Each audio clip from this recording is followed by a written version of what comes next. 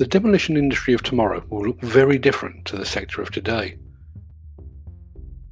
As our recent Demolition Technology 2020 online event proved, the technological revolution has only just begun. In this special episode of Demolition News Radio, we look ahead to a future that is now within our grasp. And we'll be right back after this.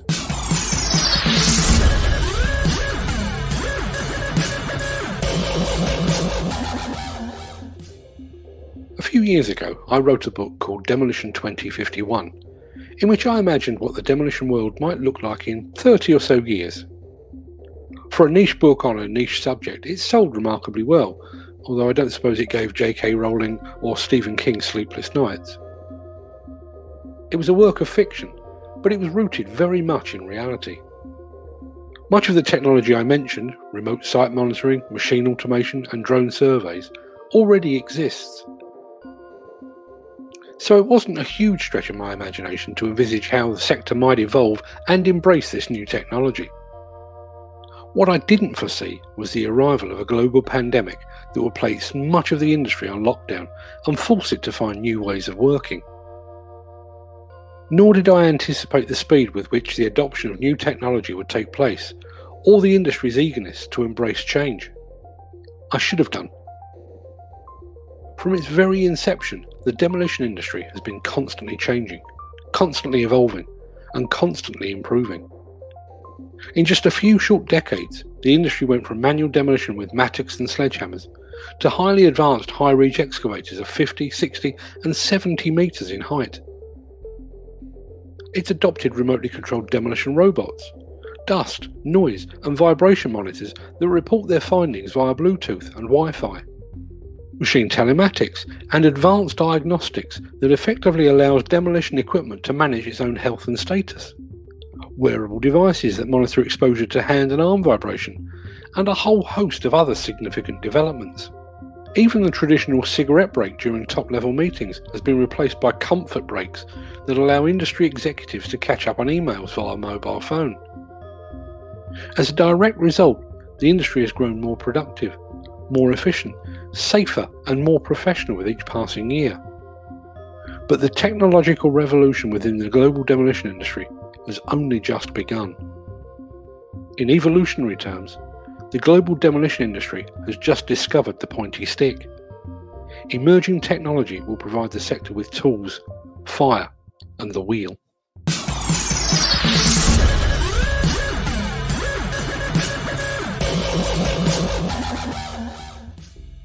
Technology has infiltrated, transformed, and informed virtually every aspect of our lives. It's impacted upon how we communicate with family and friends, how we purchase goods, how we consume entertainment, and how we carry out financial transactions. It's placed at our very fingertips the sum of all human knowledge, which is good, and the sum of all human ignorance, stupidity, prejudice, and bigotry, which is not so great. Regardless of the task you wish to perform, chances are there's an app for it. Want to carry out a pre-start check on a demolition machine? There's an app for that. Want to empower your team to speak freely about mental health issues? There's an app for that too. Within hours of national governments announcing local lockdowns amidst the COVID-19 pandemic, the term "jump on a Zoom call" slipped unnoticed into the industry's vocabulary. Several years ago, I purchased a drone and sent my son off to get his pilot's license, with a view to offering his services for aerial surveys, video and photography. Like so many of my get-rich-quick schemes, this failed to take off, if you'll pardon the pun, as every demolition contractor worth his or her salt now has a drone of their own. I've been on numerous sites that require fingerprint or retina scan ID for access, and several more at which all site paperwork now lives in the cloud and which is accessed and continually updated via mobile device. And yet, all of this is merely a first step. The first step on an exciting journey in which the final destination is still unknown.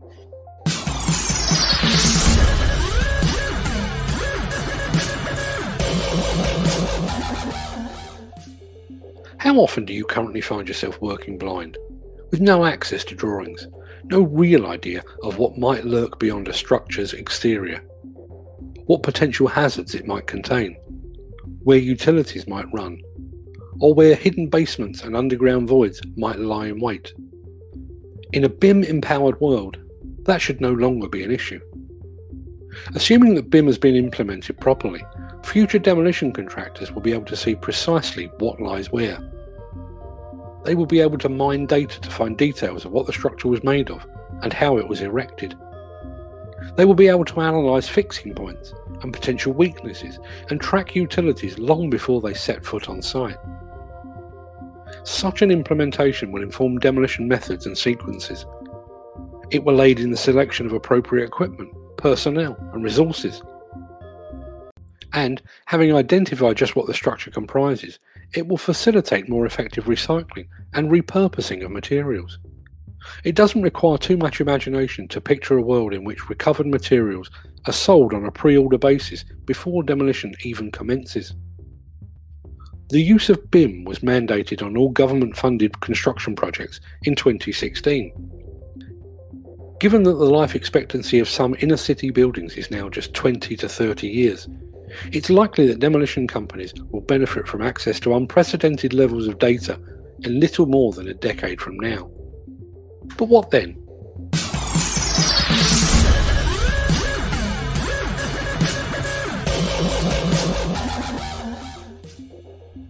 Demolition sites hold regular on-site briefings and toolbox talks, in which the daily or weekly tasks ahead and the potential hazards are highlighted and discussed. But it's one thing to describe a plan of action, and it's quite another to actually show it. 3D modelling is now an accepted part of the modern demolition company's armoury.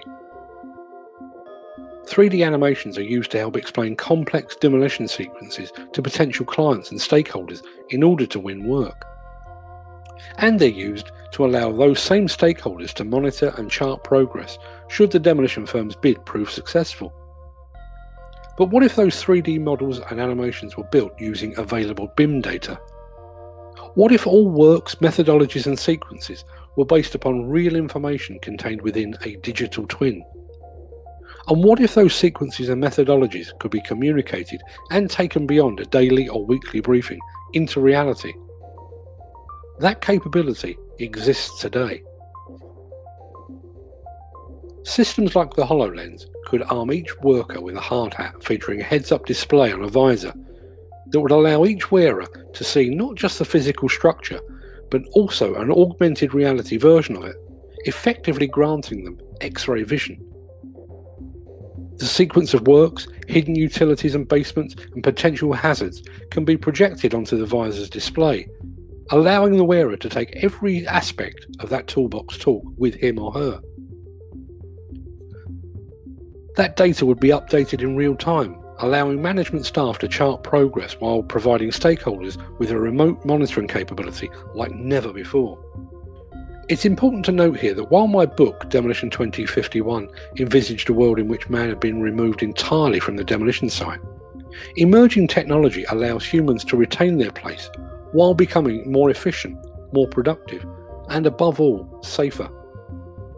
With that being said, the role of the equipment operator has the potential to change beyond all recognition. We've already seen the arrival of autonomous machines in the field of mining and quarrying, where repetitive tasks and isolated sites allow such vehicles to operate in splendid isolation. That environment doesn't exist in demolition, although 3D modelling beamed into an autonomous machine is more than a figment of my imagination. So, in all likelihood, the demolition sector will continue to rely upon the skill and expertise of the men and women behind the levers for some time to come. But those skills will unquestionably change. We've witnessed the advent of remotely controlled machines from the likes of Brock, Husqvarna, and now ES Manufacturing. More recently, we've seen remote controls refined and applied to machines from the likes of Bobcat. But that is merely scratching the surface. Last year, I had the pleasure of operating a Caterpillar dozer located in Arizona while I was sat in an office in Birmingham in the UK. Not only are such systems a testament to man's ingenuity and innovation, their practical application has the potential to transform demolition and construction sites forever. Obviously, true remote control offers the ability to finally take man away from the dangers of the workface. But consider this. Imagine you're working on an urgent project in which speed of completion is a priority. Work starts as usual at 8 o'clock in the morning UK time, and the highly experienced and highly trained UK equipment operators then work until 5 PM, again as usual.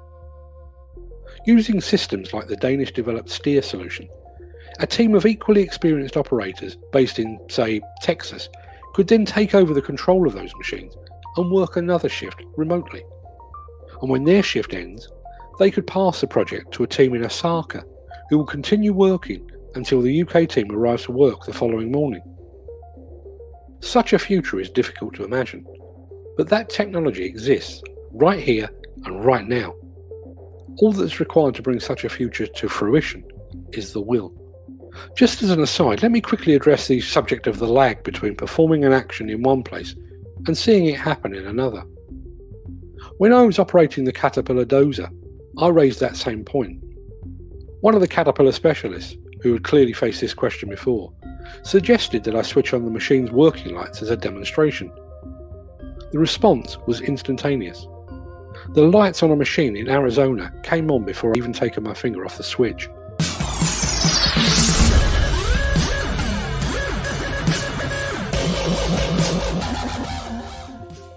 But what if the machine breaks down in the middle of the night while it's being operated by the Japanese crew? In a world of modern telematics and remote monitoring, unplanned downtime simply shouldn't happen.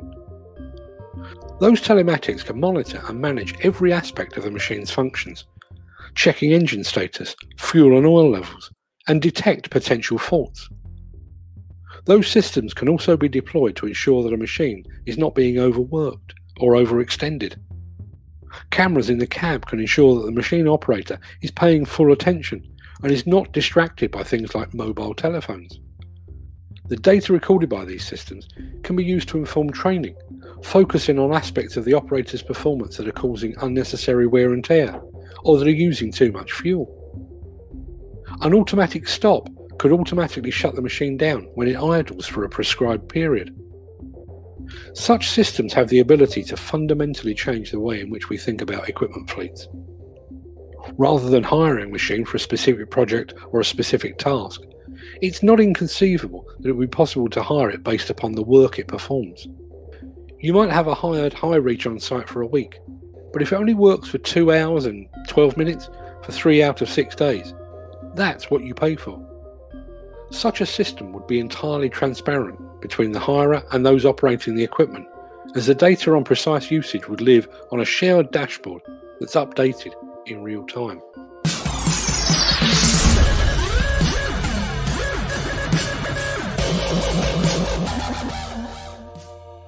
It all sounds daunting, right? It really shouldn't. As an industry, we saw cloth caps and tweed jackets replaced by hard hats and high-vis vests in a single generation. We saw sledgehammers and mattocks usurped by hydraulic excavators in the same period. We've seen crawler cranes and wrecking balls consigned to the history books, while remotely controlled demolition robots have become commonplace. Away from work, we've seen personal computing take over the world in 20 or so years. We've seen traditional book and music publishing become entirely electronic.